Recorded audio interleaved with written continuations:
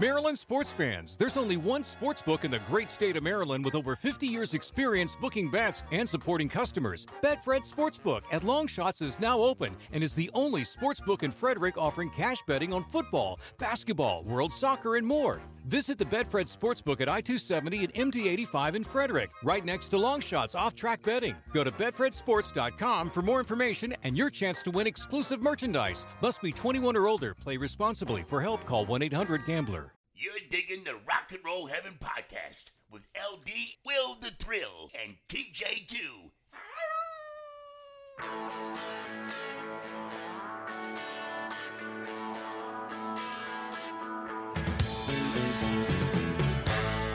Hey guys, welcome to Rock and Roll Heaven, the podcast where we talk about the lives, careers, and deaths of famous musicians. I am your host, LD, along with me for the ride. As always, this week is TJ2, the Deuce. Good one. That was a good one. Good one. Good one. And our storyteller this week, Mr. Will the Thrill Hickey. Welcome, ladies and gentlemen, especially my fellow sons and daughters of the state of New Jersey. We cover one of our own this series. Yeah. Very, very happy to do that. Not that she's gone, because that's a tragedy in and of itself, but this subject was a long time coming. I think it's going to be very interesting. So before we actually get to Whitney, we do have to cover one sad loss in the music community this week. For two children of the 80s and one of the 70s, we lost a mascot, and that was... Wait, hold on. Who's a child of the 70s? You are. How am I a child? I was 5 when it turned 1980. You're a child of the 70s. Yeah, I would argue he's still a child of the 80s. Whatever. I'm a child of the 80s, yes. I'm 4 years older than you. Let's not be getting ridiculous. You're 5 years older than me, you butt. 4 years and some change. But whatever. The musical brain would not have formed by that point. But it was. But we lost Tawny Katane. Tawny. If you grew up when we did, watching MTV in the 70s. Right, when MTV didn't exist and I was 5. Then a dream of MTV. But that is an indelible image of the 1980s. If you were raised on MTV, Tawny Katane doing a split on the hood of that car, and she was romantically linked to David Coverdale. Is that right? I think they were married for a while. She put a high heel through Jose Canseco's leg. Well, she married a ball player. Yeah, I know that. Was it Finley? Was it Chuck Finley or somebody? Yeah, Chuck Finley. Finley. Yeah, she put a high heel through his leg. Oh, wow. But if you grew up in the 80s watching MTV, especially if you're a young man at the time, as Will the Thrill and I would have been, that is not a thing you forget. It's Tawny Katane. And because everybody remembers her from that video. She was in several Whitesnake videos. And if you remember, she was the cover girl for both Rat albums. What was it? Out of the Cellar. Yeah. I think Invasion of Privacy. Is that right? Indeed, she was. She was, yeah, the cover girl for that. So yes, I have very fond memories of Miss Katane. Yes, I haven't actually seen what the cause of death or anything was, but she was very young. She's only 59. So yeah, I was gonna say not even 60. That's this day and age. So that was tough. And there actually was one other loss. It kind of went mostly unnoticed because the person had been out of the spotlight for very long. But I think the day we recorded our last episode, Lloyd Price passed away. On that day? I think, when last we gathered to record, the last part of our Rick James series, I think Lloyd Price passed away later that day, or at some point that day. It's been a little over a week, about a week now as we record this, but early rock pioneer, R&B rock pioneer of the 1950s, had 20 some odd top 40 hits. I think Lawdy Miss Claudie was one of his real big ones that I think the Beatles and Elvis both ended up cutting. And of course, he was the singer of Stagger Lee. Oh, he passed away. If you grew up being forced marched through shag lessons, like I think LD and I both were, our state dance, then you have danced to Stagger Lee, I promise. Yes, you have. Go Stagger Lee. Go Stagger Lee. In New Jersey, our state dance is being able to hold a Jaeger bomb and still kind of shift your shoulders to a rhythm. Which comes in perhaps comes in more handy than shagging. Well, necessity is the mother of invention, is it not? Mm-hmm. All right. So we go into, like I said, someone from my home state, the great Whitney Houston. This is one that's going to be where your editing skills are going to really come in handy and have to be necessary, because what a full life, what a talent, what a phenomenon she was. Yeah. She was, it's probably not an exaggeration. She had enormous crossover appeal to pretty much everybody. And she was kind of America's sweetheart in about 1986 or 1987. Oh, bulletproof. Absolutely. Bulletproof, yeah. Actually, funny enough, Mom would let me watch Whitney Houston videos on MTV. So they were very wholesome. They were very yeah. But what a voice. And if you think about if a person came along now who just looked like her and sang like me, somebody would still make her a star. She was beautiful. Oh, yeah. But she had that plus real talent. Yeah, and we'll also get into the musical pedigree that she's from. And I mean, just if you look at the people around her, it's going to be almost very much like the Rick James episode in two regards. One, the fact that she was just connected to so many people. I mean, the names are going to be all over the map on this one. Also, here's the thing for me about Whitney Houston. She's the only person that can take a song from our patron saint, Dolly, and do it justice, and I won't break stuff every time I hear it. Which for the record, when we get to that song, I am not going to do the which is better, because I feel like you're picking between two premium items. Yes. For different reasons, but we will discuss when that comes. That almost became different things, really. Oh yeah, they're almost not the same song anymore. Absolutely. That's very much one of those songs like kick back to our Eddie Van Halen episode, like Van Halen's version of "You're No Good." Yeah. It bears no resemblance to the Linda Ronstadt version of the song. It's a different thing by the time they're done with it. They don't really change it. But you listen to that and you get a totally different vibe. It doesn't mean the same thing. Okay, well, the thing is that like we'll get to it when we get to it. But I will just say this is like the intent behind them is wholly different, because when Dolly wrote it, she was writing it for Porter Wagner in appreciation, not in a romantic kind of gesture, like a love law. Sure. Yeah. Whereas Whitney took it and she made it into a love song. So I say, the intent behind the two is completely different, which wholly changes the song. And both of you will learn that it almost didn't happen. That song was almost not used in the Bodyguard soundtrack. Did you know that? Really? Oh yeah, but we'll get to that. We got a ways to go. I realized when I was doing this episode two things. Do you realize that this is another time where sadly we will be covering a musician who did not live to see 50? Are you serious? Oh yeah. Two examples just from my own research. We did Adam Yauch, was 47. Mm-hmm. Adam Schlesinger, who was, I think, about the same age. Mm-hmm. And now Whitney, who passed away. She's about 48 or 49. Why don't you pick an old person next time? I don't know. Or someone that's not named Adam. Right, yeah. My catalog of Adams is getting a bit big. I realized also this is the second time I will be covering a New Jerseyan who went with the moniker of The Voice.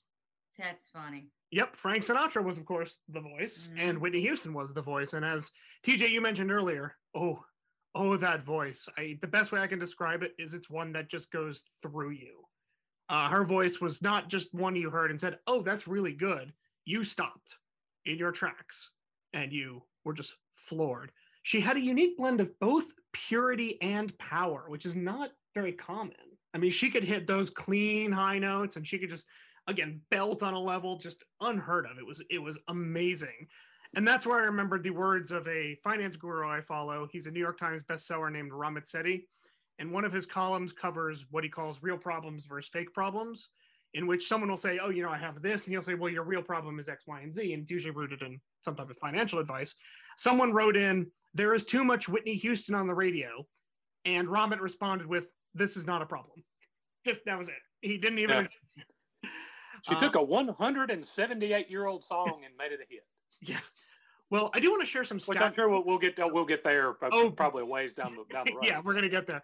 The category of heavy hitters. Now, we know that Houston transcended genres. She was an actress. She was a singer. She was a model.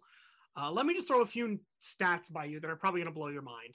Whitney Houston has won 6 Grammy Awards, 16 Billboard Music Awards, 22 American Music Awards, which, by the way, gives her the record of any female artist.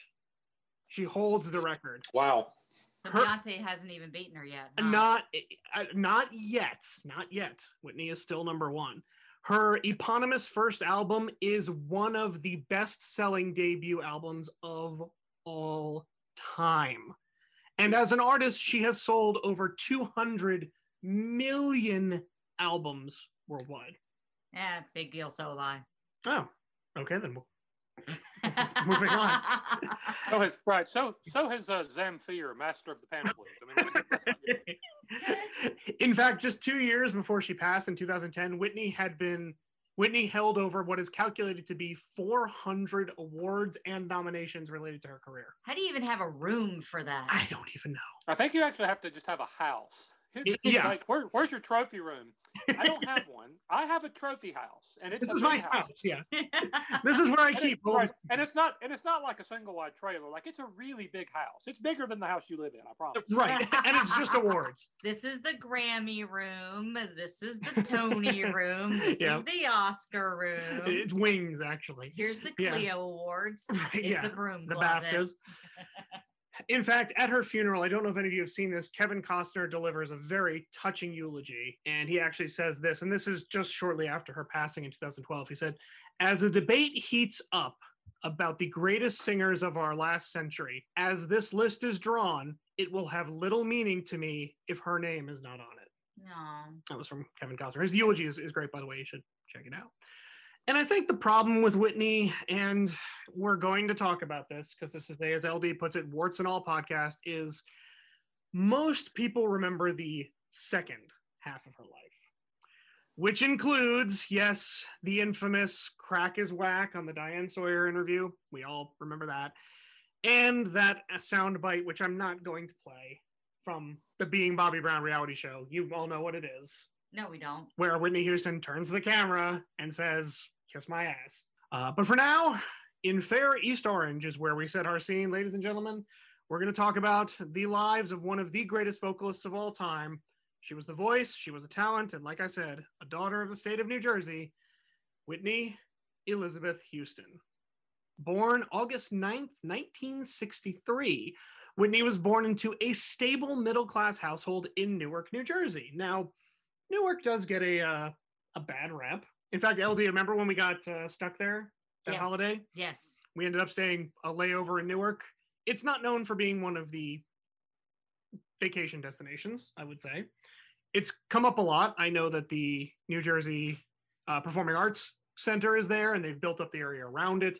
However, at the time Whitney lived there, there was a lot of racial tension. In fact, the infamous long, hot summer of '67, which we'll get to in a little bit, is about to erupt in Newark, which is about, what I'll tell you about it, 5 days of riots where I think 26 people were killed. And, Jeez. yeah, it was actually on the heels of the Watts riots Okay. in California. Yep. So the house Whitney was born in, two things mattered: faith and music. Now, I don't know what you already know about Whitney's family, but as I mentioned earlier, the musical pedigree here is undeniable. We start with her father, John Russell Houston Jr. Now, John enjoyed singing, but he never was a professional singer. In fact, he enlisted in the Army, went on to work as a cab driver, where allegedly he met Whitney's mother, and he worked for the city of Newark as a city administrator. John would, as many know, manage artists' career, namely his wife and his daughter. He managed Sissy's career in her group, The Sweet Inspirations, which we'll talk about in a minute, and had a very direct hand in Whitney's career with the company Nip Inc., which was her nickname, Nippy. We're going to get into that. Cute. So let's focus on Whitney's mother, Emily Sissy Houston, which is a name a lot of people actually know beyond Whitney. If the name Houston was not recognizable enough, perhaps her maiden name will elaborate a little bit more on her singing career, because Emily Sissy Houston was born Drinkard to the Drinkards of Blakely, Georgia. Her parents were Nicholas and Delia, who had, including Sissy, 8 children. And as I mentioned, they were, 8 children. They were from Georgia, and they were landowners. Now, consider for a moment the landscape at this time. There's a few things going on.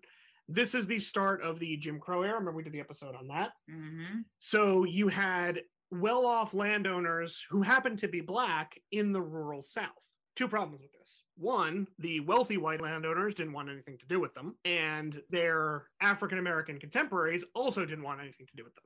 So this actually is almost a throwback to our Robert Johnson episode, because that was a deal with his his mother and the person he thought was his father.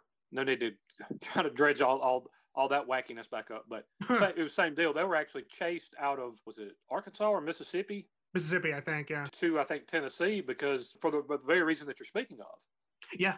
And this was quite common from about 1916 all the way up to 1970. A lot of Black Americans took their families and moved out of that area. And they went to places like Chicago, Philadelphia, Washington, D.C., New York. I want to tell you something. That's very interesting you say that. Yeah. I'm a journalist in South Carolina, as people who listen to the show know by now. The county I work in had, like most every place, had a, quote, white and a, quote, black high school until the late, and actually in Chester, South Carolina's case, until about 1970 or 71. Oh, wow. They were going to close the black high school, which was Findlay, but they said if you had started at Findlay, you could finish there. Okay. So for that full integration did not come until about 1970 or 71. But I've talked to graduates of Findlay, and they said that literally graduation would happen at Findlay on like a Friday. Saturday morning, you would see like a lengthy line of African Americans at the train station leaving to go to Boston, Baltimore, Chicago. One of the biggest Findlay alumni chapters is in New York City. No kidding. Really? Yeah. So that kind of illustrates what you're talking about. That's kind of how things were then. Yeah, and that was the landscape again for that chunk of time. And Whitney's family was no different. Sissy's parents picked up and moved. They went to Newark, and Sissy was eventually born there in 1933. She sang professionally, get this, starting at age 5. Yeah, Sissy was actually a singer for, maybe this is the name the Drinkard Four. This was a lineup that was Sissy's sister Anne, her brothers, and they formed a quartet. And eventually they brought in other members, including Sissy and folks from their church, which was the New Hope Baptist Church in Newark, and it was renamed the Drinkard Sisters. So I would like to share a clip from them. Now, it's very hard to pinpoint the time frame of these recordings. They are clearly taken from somewhere and moved somewhere else. So if you do find it, there are several on YouTube you can look up. I just highlighted one of the songs because gospel was huge for Whitney's family, so I thought it best to focus on one of the songs by the Drinkard Singers. This is My Faith Looks Up to Thee.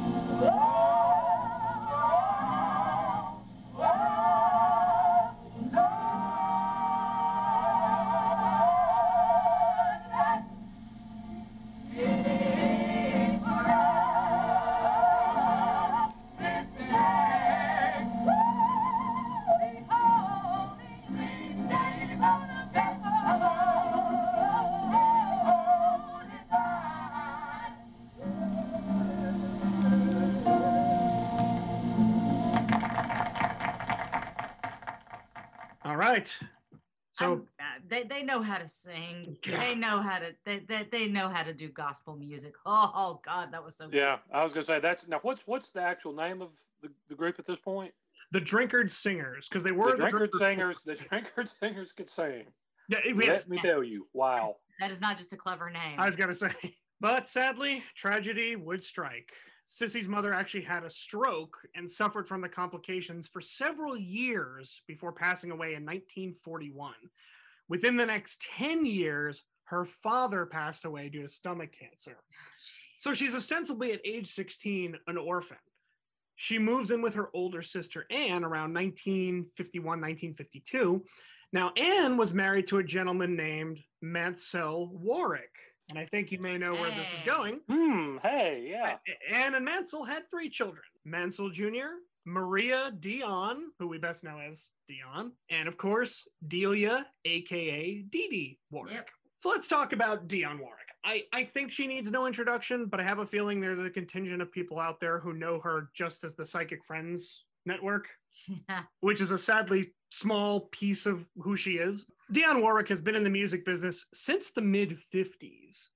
And the people she's worked with have ranged from Elvis Presley to Burt Bacharach. I mean, some of the songs are I Say a Little Prayer, Walk On By, That's What Friends Are For, Alfie. I mean, her catalog is just insane. Miss Warwick has won 5 Grammys and numerous Lifetime Achievement Awards. Now, to be a subject of our podcast, you have to meet one rather strict criteria. Unfortunately, Dionne has not met that. She is still with us and still working in the music industry at the age of 80. Okay, let's just say you didn't say and unfortunately, you said and fortunately. And fortunately. Okay, Yes. so I need to go back. Oh. Well, you said It sounded like you said unfortunately. No. Unfortunately, she's not dead No. yet. Fortunately, she's still here. Fortunately, she cannot be a subject of our podcast. Okay. We don't Just make want her to be Yes, a no, subject. keep going. No, dear. she's in national treasure territory. Yes. Again, 80 years old, still working. Amazing. Her sister Dee Dee, sadly, could be a subject of our show here. Dee Dee was another decorated musician. She had songs like Cold Night in Georgia, Suspicious Minds, I'm Gonna Make You Love Me, which she did with Diana Ross and the Supremes. Such a good song. Yeah, You're No Good. I mean, the catalog, again, is absolutely outrageous. And Dee Dee was also celebrated for being one of the earliest openly gay performers in that industry. Really? Yeah, openly gay. Yeah. Wow. Oh wow! I didn't. I was not aware of that. That is awesome. Yep. And as a Thank you, Trailblazer. Yep, That is- that's cool. And as a result, she obviously has, garnered numerous awards and admiration in the music industry and the gay community. Unfortunately, we did lose her in 2008. Dee Dee did struggle with substance addiction for the majority of her life, and she passed away in Essex, New Jersey at the age of 65. So fortunately, we lost her. Yeah. Now, jumping back to Sissy, she was 16 years old when she organized the Young Adult Choir at the New Hope Baptist Church, which, by the way, is still there. And every year, to this day, Sissy still coordinates the annual Gospel Fest at the church. That's awesome. Yep, in Newark. Sissy married a gentleman, now TJ, you may know where this is going. His name was Freddie Garland in 1955, and they had one child, Gary Garland. He was drafted by the Nuggets, played for a few years. See, I was in the musical vein there. Okay, Oh, no, sorry. no, Yeah, okay. Yeah. Oh, wow. Okay, did not know that. Yep, so he is the child of Sissy, then Drinkard, and married now Garland. But the marriage didn't last, and actually Sissy would separate from her husband before Gary was born. So they split. In 1958, she meets John, and there is a bit of a controversy here because at the time, John was still married. He was a cab driver, and allegedly they met on a route there. The romance that ensued was quite fast-paced. In fact, Sissy became pregnant with their first child, Michael, who was born in 1961.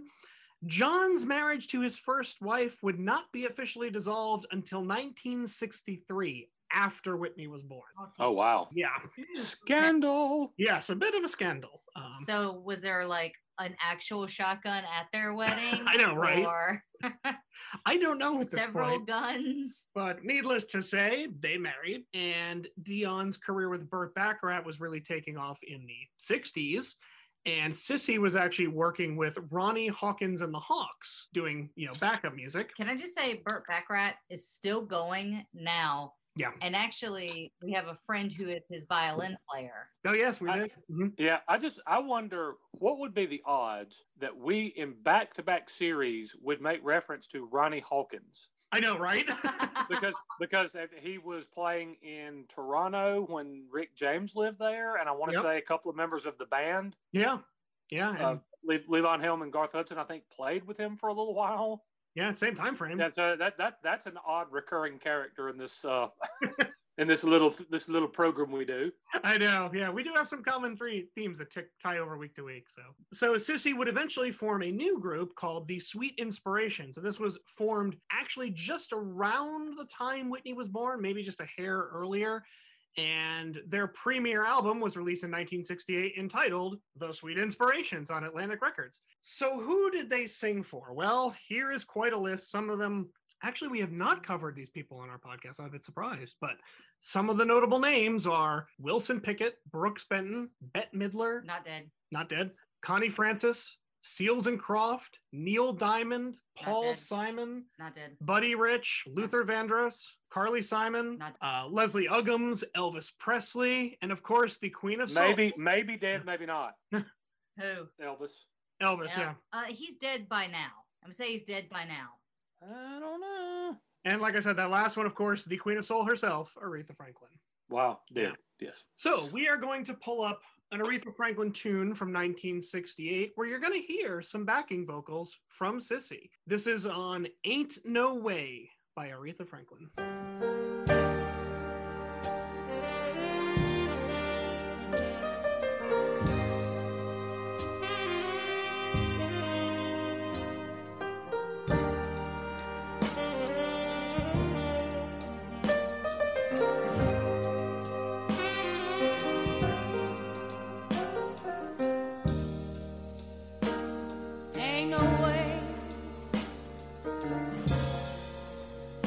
Me to love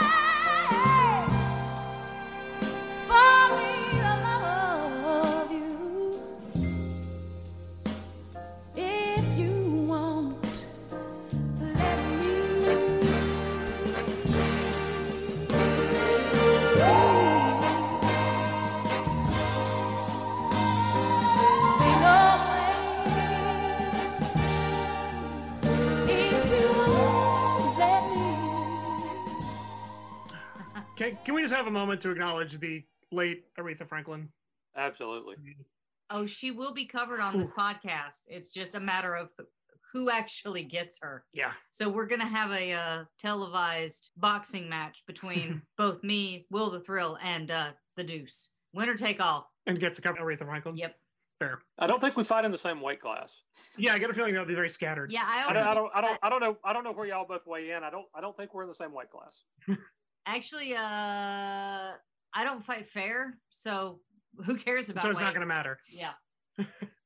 I have several explosives in my teeth. Hey, Will, I hate to interrupt, but we do need to take a short break for our ads, and we'll be right back. That cold case you're listening to? Nasty stuff. But you know what else is a crime? Missing even a moment of whatever you're doing to go on a drink run. Luckily, there's Drizzly, the #1 app for alcohol delivery. With Drizzly, you can compare prices on the biggest selection of beer, wine, and spirits, then get them delivered in under 60 minutes. So download the Drizzly app or go to drizzly.com. That's DRIZLY.com today. And we're back. Great. Let's get back to Whitney Houston. So if you heard on that recording, those high notes that came in, that was Sissy Houston. Wow. Yeah, that was She's her. incredible. Oh, yeah. Outstanding. As mentioned earlier, she also sang for Burt Bacharach, which was a connection formed by her cousin Dionne. Despite I'm sure many of you knew about this in the, was it 70s or 80s? She and Bacharach were suing each other, and it got really nasty. Really? No, I did not know that. Tens of millions of catalog dollars on the line. Oh, wow. So Okay. yeah, that was, but fortunately, I think they've mended that fence over the years. So I think it's safe to say if you look at all these pieces, the only thing that would have shocked us more than Whitney becoming a star would be if she became like an accountant or something, because she was born into the music industry almost literally. Sissy was pregnant with Whitney while recording vocal tracks for Atlantic Records up until the final weeks of her pregnancy. Whitney gave an account saying that the producers were getting jittery and her mother would just say to them, quit worrying about it and just get on with it. That's because people were so much tougher back then. She probably took about a 10-minute break. Actually, funny enough, I believe that the background singer who did those like wailing vocals for the Rolling Stones' "Gimme Shelter." Yeah, she was very pregnant. Yeah, she was very pregnant. Like they picked her up at her house and she was still wearing like her house coat and her At hair. like 3 a.m, right? Yeah. And then she went out and she was like, "What you want?" And they're like, "This." And she's like, Can okay. you scream about rape and murder? And she's like, yes, I can. In your delicate condition. Here's the check. Yep, I sure can. But we're done. But if you guys haven't seen the documentary 20 Feet from Stardom, it is so good. It's a reason why it was up for an Oscar. So check that out. You can actually hear that story and you can hear her isolated vocals. But it's amazing. It's incredible. So while Sissy was in the hospital awaiting Whitney's arrival, she was watching a show on television and saw one of the actresses' names was Whitney. So she decided that if she had a daughter, she was going to name her Whitney. And that's how the name came to be.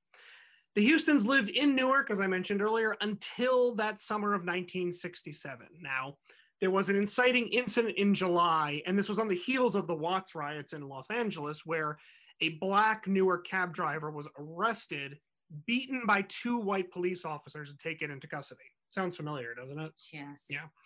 So sadly, when this happened, there was a rumor circulating that the suspect was killed while in custody.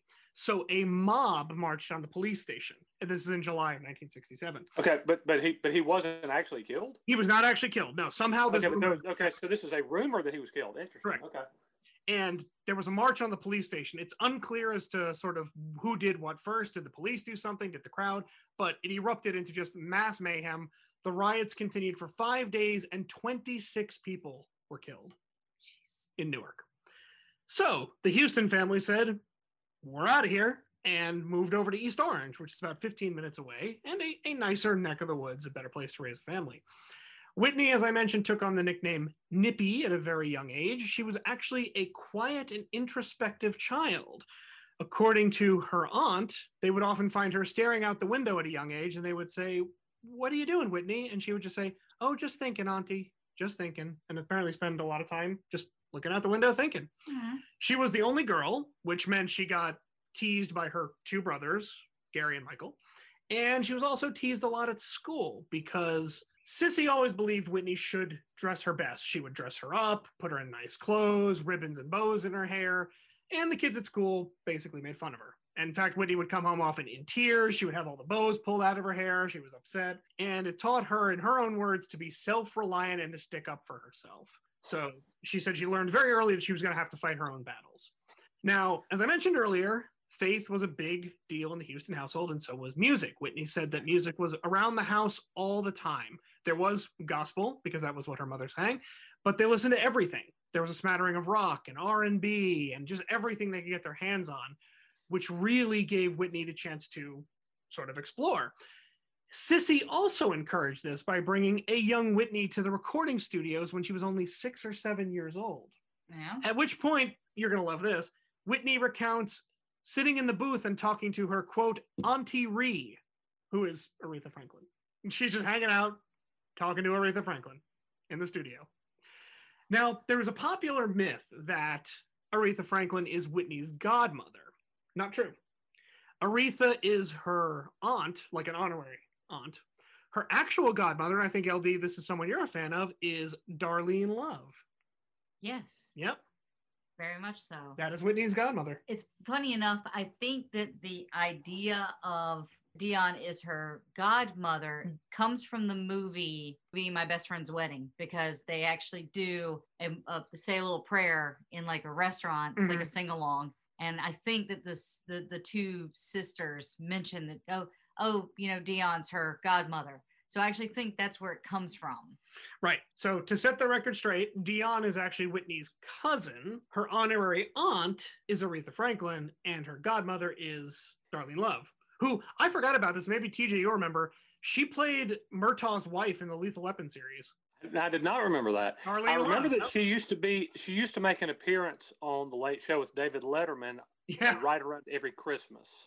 Yes, she did. Yeah. For a while. Yeah, I do. I remember her more that way. I would have to go back. See, I didn't realize that. She was okay. And she was in those movies, yeah. So the Houstons continue to attend the New Hope Baptist Church. And as I said, to this day, Sissy is still a big part of that. Her cousin Dion always described Whitney as a good girl. She always had her Bible with her. And she really didn't go anywhere else aside from home and church. So Whitney began singing at a very early age. In fact, she delivered her first known solo in church at the age of 12, accompanied by a piano. Whitney sang the hymn, Guide Me, O Thou Great Jehovah. And at that point, Whitney said two things. One, she knew she wanted to be a singer, and two, that song would stay with her for the rest of her life. Aww. And that was her father has a very different account of Whitney's early singing. He said he would come home and hear all this hollering and screaming down in the basement. Whitney would be down there with one of Sissy's microphones singing along to the records. So she was just hanging out in the house, just singing out the tunes that her mother had on vinyl, which I think is a really cool image. According to Whitney, she said her voice was, quote, God gave me this gift. So she believed that, one, it was a gift, and as a person of faith, it was her responsibility to use it. So her family was very supportive, but Sissy wasn't one to glamorize the music business. She gave her daughter a very accurate portrayal of what it was. In fact, one of her quotes saying, "You can become quite discouraged. I took a lot when I first started, but I will not let anything crush me. I've seen too many people get crushed. I've had something more than just this business. I've had my husband, my 3 children, and they saved me through all of the disappointments. God has guided me through all these years, greatly so," end quote. And she said that there was a lot of loneliness that came with being a performer. So she encouraged her daughter to be a singer, but at the same time didn't want to make it romanticize it. She wanted to make it very practical for her. And that's why she would bring her into the studio and show her around, and she'd hang out with a lot of people, including Aretha Franklin. We'll get to that in a moment. So Whitney wasn't spending her early teenage years running around, chasing boys. In fact, the only time she went out was to go to church. And on Fridays, she liked to go to a local hot dog stand in East Orange and just get a hot dog and hang out. Oh. That was like what she did for her social life. There would, however, be a defining moment in Whitney's life. When she was only 14, her father officially moved out of the house. He was separating from her mother. On the surface, it was amicable, but there was some deep-seated anxiety that Whitney carried that would actually go through her whole life. And a lot of people say this actually became sort of a pattern, because this cataclysmic event at age 14 gave her some sort of cracks in her emotional foundation and her support system, because the way she described John was that he was, quote, the backbone of the family, and she looked up to him so much. So by him leaving, it was a major male figure letting her down. Hang on to that one, because we know what's coming in the years ahead. And of course, we can't talk about Whitney until we get to there, of course, the substance abuse problems. But what they always tell you in treatment is that the abuse is the result of something, a pain, a trauma, and that's what is believed to have happened to Whitney when her father left at such an early age, is that she sort of had this trigger that would happen whenever men would let her down. And going through her life and what we know about it already, we can see that is, in my opinion, a viable pattern here. And we'll explore that as time goes on. Sissy thought it best to fill this void and keep Whitney, quite frankly, busy, so she wouldn't be sitting at home stewing. So she brought her to the recording sessions and eventually to appearances when she sang at nightclubs. So teenage Whitney is going into these nightclubs in New York, eventually taking the stage. Whitney was enrolled in the Mount St. Dominic All-Girls School in Caldwell, which was her mother's decision. And there she met Robin Crawford. Now, I don't know what you all know of Robin Crawford, but she's someone who's going to be with Whitney until the end and beyond. So she's kind of like the Coco? Very much so, okay. Yes. She's the Coco of Whitney Houston. And a source of tremendous controversy. One of the unanswered questions to this day is, was Whitney Houston gay? Now, no one knows the answer to this except Whitney, who has departed.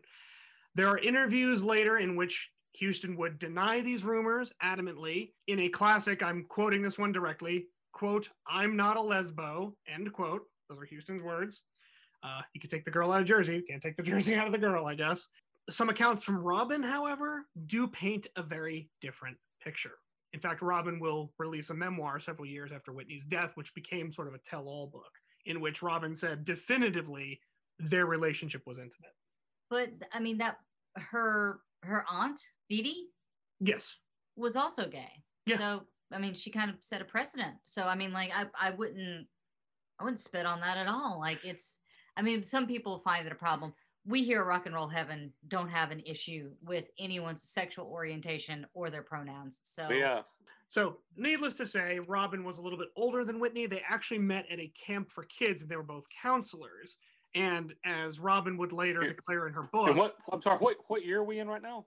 Whitney's only a teenager at this point. She is an all-girls high school. So we're talking 13, 14. The last age we checked in was at 14. Yeah, she's about 14. So that's interesting that her relationship with this woman, whatever their relationship actually was, and there's obviously various versions of that.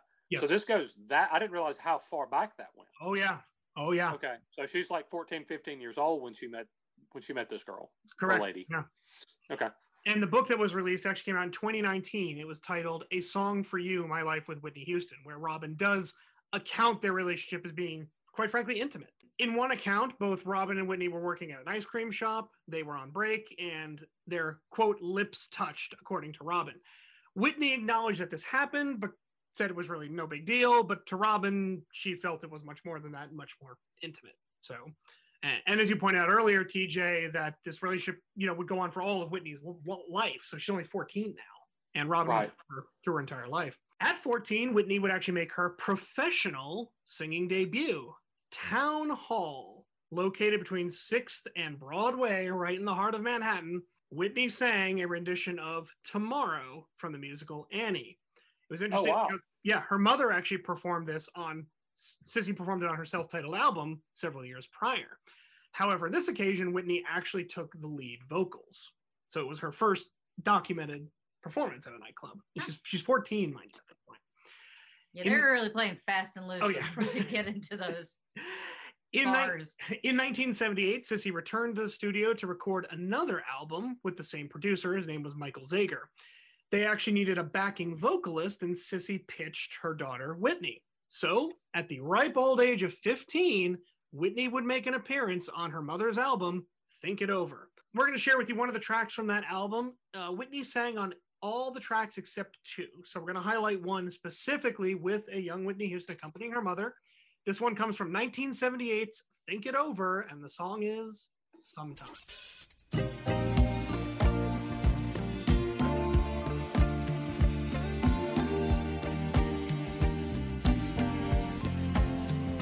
Don't bother me. Please go away. Come back again some other day. Don't bother me. My heart still aches. I feel the pain from my mistakes. Sometimes time is the only teacher.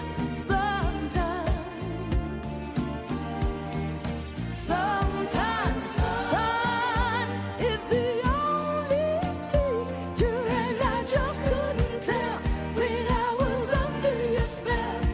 Sometimes, just sometimes, don't bother me. It's not the same. You made me cry. My feelings change. Don't bother me. Just let me be. I'm happy now.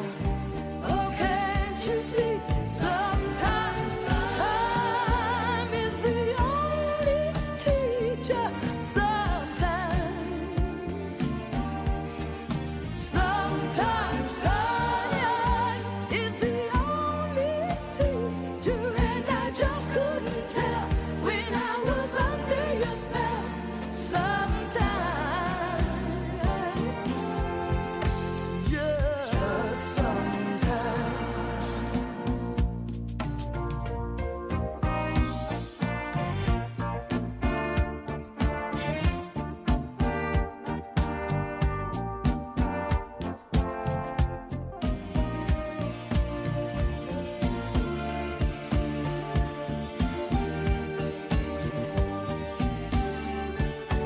Sometimes time is the only teacher. Sometimes time is the only teacher, and I just couldn't tell when I was under your spell. Sometimes, oh baby, just sometimes. Don't bother me. Please go away. Come back again some other day. Don't bother me. My heart still aches. I feel the pain from my mistakes. I don't wanna hear it. Oh, please go away. Come back again some other day. Don't bother me. Oh, my heart still aches. Okay, so you could hear Sissy Houston obviously taking the lead, but in the background was her daughter Whitney at age 15. Wow. Pretty amazing. Wow. Yeah. That's quite a voice to have at that age, Oh, yeah, absolutely. and to know how to use it. I mean, Yeah. not in the still learning process. Like wow, you're 15 and you can actually really sing already. Yeah, you are doing professional work at age 15.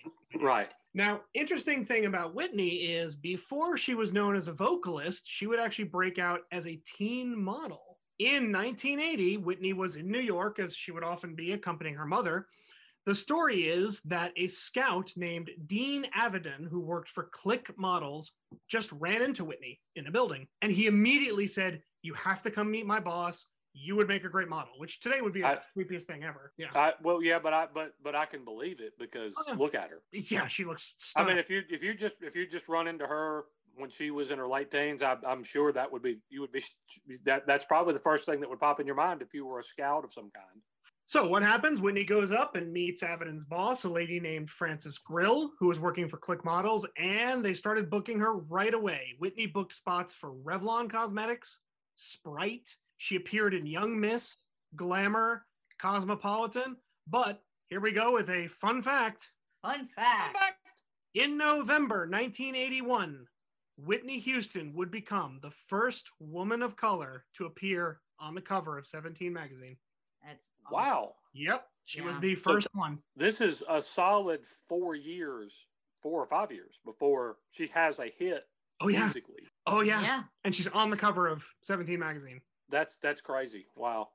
Which I think is a great point to get the perspective of two different views here. Because you kind of said it, TJ, earlier is, Whitney Houston at that age was absolutely just stunningly gorgeous. There's Absolutely. She was, sure. And I was going to, because LD and I were talking about this the other day, because I know you recognize some of those magazines, right? Yes. What was your perception of Whitney at this time? Was there one or? There wasn't one because I was 2. Okay. So. But let's flash forward a little bit to when she was. So one of my first experiences with Whitney was I Want to Dance with Somebody. That music video. That was probably the first time that I ever saw Whitney Houston. Mm-hmm. So at this point, I'm 2, so I don't have much of anything to say, but I do remember when I was growing up, like 17 magazine was like your Bible. That one and the Delia catalog, like those are just the 2 things that you had to have if you were. Man, you didn't read nothing but Tiger Beat. That was when I was 11. Flash forward, jeez. And I also read Bop. Okay. I think we can all agree that Whitney Houston was just this pristine level of beauty. Well, here's the thing. Like, part of my job as casting is to find people that are good looking. And I will say that guy did his job well because she had this beautiful, it looked like she was a China doll. Like she had, no pores whatsoever. Perfect skin. Yes, the skin was perfect. That's actually an overlooked asset of hers. 100%. She looks like she's airbrushed at all points. Like she's flawless. Her hair is beautiful. Like her bone structure is incredible. Yeah, it's great. Yeah, so no, I mean, let's not beat around the bush. Whitney was hot. Yeah, she was. Yeah, Whitney was hot. Let's cut to the chase here. Yep. And the fact that she's in Sprite commercials and Revlon commercials and on magazine covers at that age tells you that is the case. And her major album hasn't even come out yet. We're not even there yet. Right. She's done a little background work in the studio, and that's all. Mm-hmm. It's about to become a big deal. She would be at this point a person who people would meet go, oh, do you sing too? Exactly. Yeah. What? Yeah. Right. Which now that would seem ridiculous, but I mean, in retrospect, looking back, but at the time, like if people found out she could sing, oh wow, you sing as well? Oh, that's great. I know. That's how people would have perceived that. Yeah, but she can sing. Sing.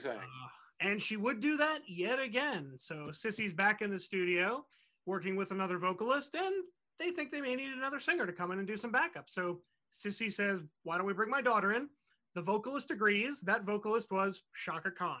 Jeez. Yeah. Oh, wow. And Whitney would appear on Shaka's 1980 album, Naughty, which is interesting because if you remember, at that time, Shaka Khan had performed I'm Every Woman, which was written by Ashford and Simpson. Whitney Houston would redo that song, I believe, in the late 80s or the 90s. Yeah. By the way, Nick Ashford, South Carolina. Really? Oh, hey. And eventually Whitney would go on to duet with Shaka Khan in 1999. On the song I'm Every Woman. I'm Every Woman, yep. So she did that metal costume, didn't she? Yes. Had like a metal costume. Yeah. Oh, hot. It was a Divas Live special. So you have her singing for Shaka Khan, and that's where we are inevitably going to go next. The track I selected is from Khan's 1980 album, Naughty. This is Our Love's in Danger featuring Whitney Houston. I love you.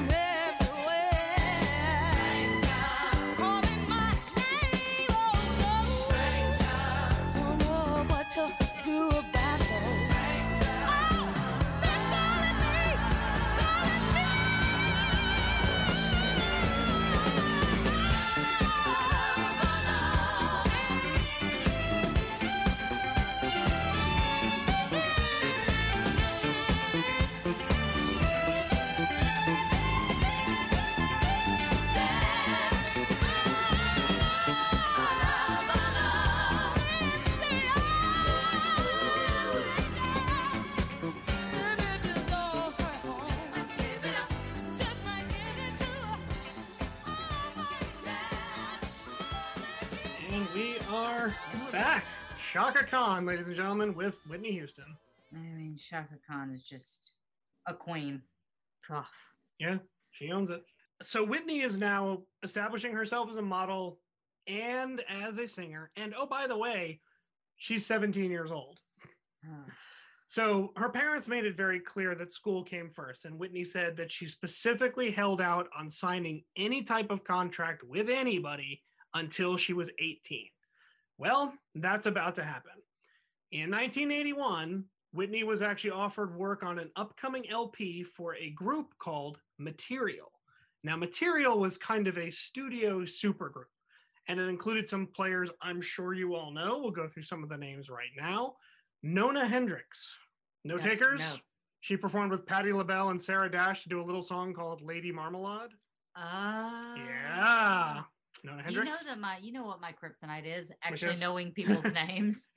Others include Nile Rodgers, Oliver Lake. Yes, we talked about Nile. We did. That I know. Oliver Lake. And TJ, you might appreciate this one. Tony Thompson of Power Station. Nice. Yeah. And yes, Nile Rodgers has come up, gosh, several times since we started our heavy hitter series. A whole bunch of them. Yeah. Especially prominently in our David Bowie series. So the goal was to do this album under the band Material, and the title was One Down, and it was scheduled for release on Elektra Records. So Whitney signs a deal to do that, and she takes the lead vocals on a song called Memories. And that's considered the piece that really put her on the scene. It was a breakout performance. And at that point, the phone started ringing. Whitney actually worked with the two Pauls, as I call them, Paul Jabara and Paul Schaefer, on a 1982 album called Paul Jabara and Friends, which included appearances not only by Whitney, but by the Weather Girls. I love the Weather Girls. Yeah. Yep. Put together by Schaefer and Jabara. So Paul Schaefer. Correct. Who wrote their biggest hit, I believe. Sure did. So we have a link up with Paul Schaefer there, which is interesting. At this point, both the Newark Star-Ledger and the New York Times were already highlighting Whitney on these albums and saying she's going to be a massive star. So the contract competition started to happen at this point. She really got deals from everybody. The first was from Columbia Records, who had actually put out the Paul Jabara and Paul Schaefer album. The next one came from, logically, Elektra Records, who obviously she worked with on the One Down album, which was, notable. And then a third offer would come across the desk of Whitney's manager, a gentleman named Gene Harvey, from a label called Arista Records. Now, for those of you who don't know, Arista was actually a subsidiary of Sony in 1974. The founder is going to be a critical person in Whitney's life. Yep. And they had a number of acts in the 70s and 80s that included Lou Reed, The Grateful Dead, Eric Carmen, Air Supply, The Kinks. They also had Dionne Warwick, Aretha Franklin, and Manfred Mann's Earth Band. There we go, ladies and gentlemen. There it is. I was starting to worry, but we managed to work it in. It's the federally mandated Manfred Mann's Earth Band reference of the podcast. It has been satisfied. All right. But all kidding aside, Arista would become well known for signing Whitney, and she is to this day, I think, considered the biggest artist ever in the history of Arista Records. And it was more than just the label.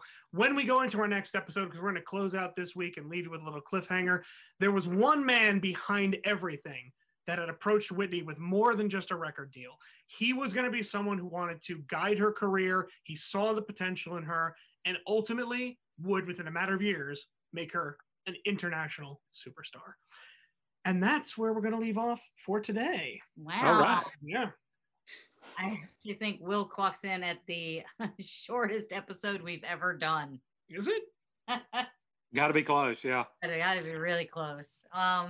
Okay, so that ends part one of our series on Whitney Houston. Here are our socials. We'll all say goodbye, and then Mr. Thrill will take us out.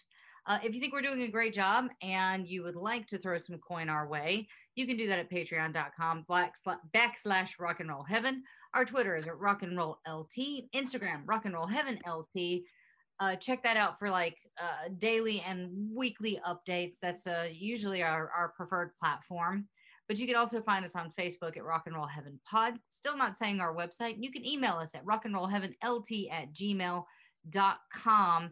And just to clear up in case anybody is unclear about it, it is rock and roll, not rock and roll. Yeah. A-N-D, not N. And also, we would like to say that on our Facebook page, I cannot find the name right now, so I do apologize. But one of our listeners did chime in and let us know that Jehovah's Witnesses actually can drink alcohol. That's right. So I want to thank them for bringing that up because which came up in one of our Rick James episodes, I think, at part 2, I believe. He was pouring cognac down somebody's throat, right? Yeah. The throat of Prince. Yes. Yeah. It was not just a person. It was Prince. Yeah. It was in fact Prince Rogers Nelson. Right. Yeah. So we appreciate that information because we're always interested in learning. So thank you. And we appreciate it because we're dumb and didn't know. And thank you. If only we had some sort of search engine with all the human knowledge. Yeah, if only the collective knowledge of mankind was available at our fingertips and we could have looked that up. Yeah, Gosh. but too bad. We Maybe somebody will come up with that. It's a good idea. Somebody get to work on that.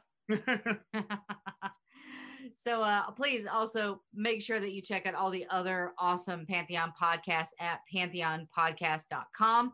And I would like to say that I believe that we're doing a switchover of platforms over the next couple of weeks. So if you see that we're missing episodes or that, they might be shorter than normal, our network's actually doing all the switchover for us so that we don't have that burden to bear. But it might be like a gradual switchover. So I just ask you guys be really patient with us during that transition.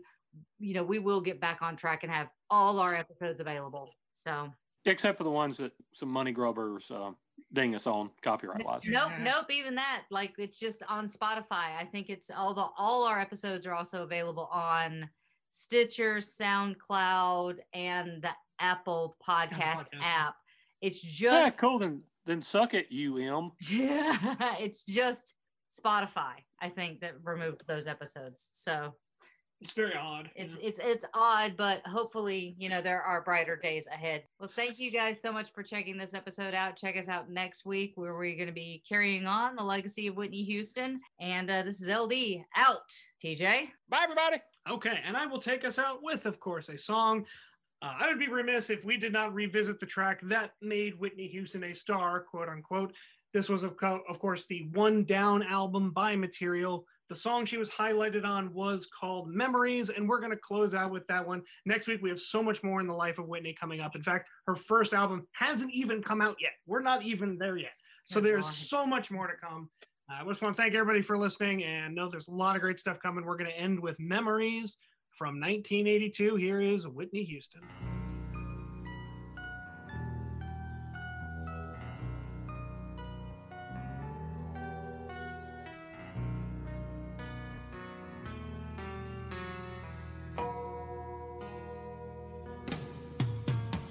I know I cannot leave this place full of memories, things like the way they knew us all over town. We used to walk the streets together. We could be seen past shops where people knew us. Yeah, people knew.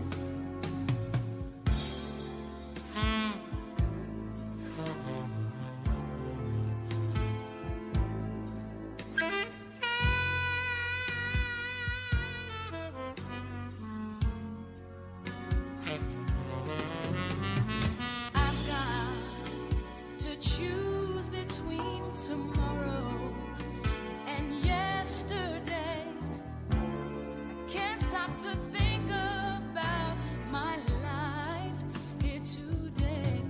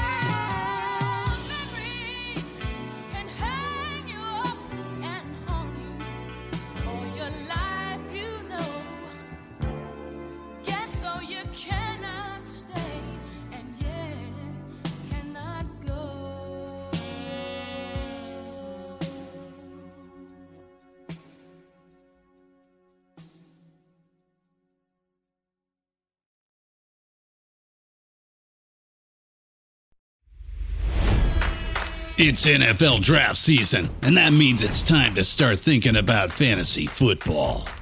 FantasyPoints.com features industry-leading experts and prognosticators using proprietary hand-charted data to help you score more fantasy points. FantasyPoints.com is the place to go for whatever kind of fantasy football you play. Whether you play fantasy football, daily fantasy sports, or do a little bit of everything, Fantasy Points has the meticulously researched content to guide you to victory. And why wait for the fall? Fantasy Points also covers the new spring football league, the UFL. Join the guru, John Hansen, Scott Barrett, Joe Dolan, and other massive names in the fantasy football universe with an exclusive offer. Use code Pantheon for 15% off any Fantasy Points package, including the all-in package, with access to every article, tool, and data nugget that Fantasy Points has to offer. That's FantasyPoints.com and code Pantheon for 15% off at Fantasy Points. FantasyPoints.com, code Pantheon. Score more fantasy points.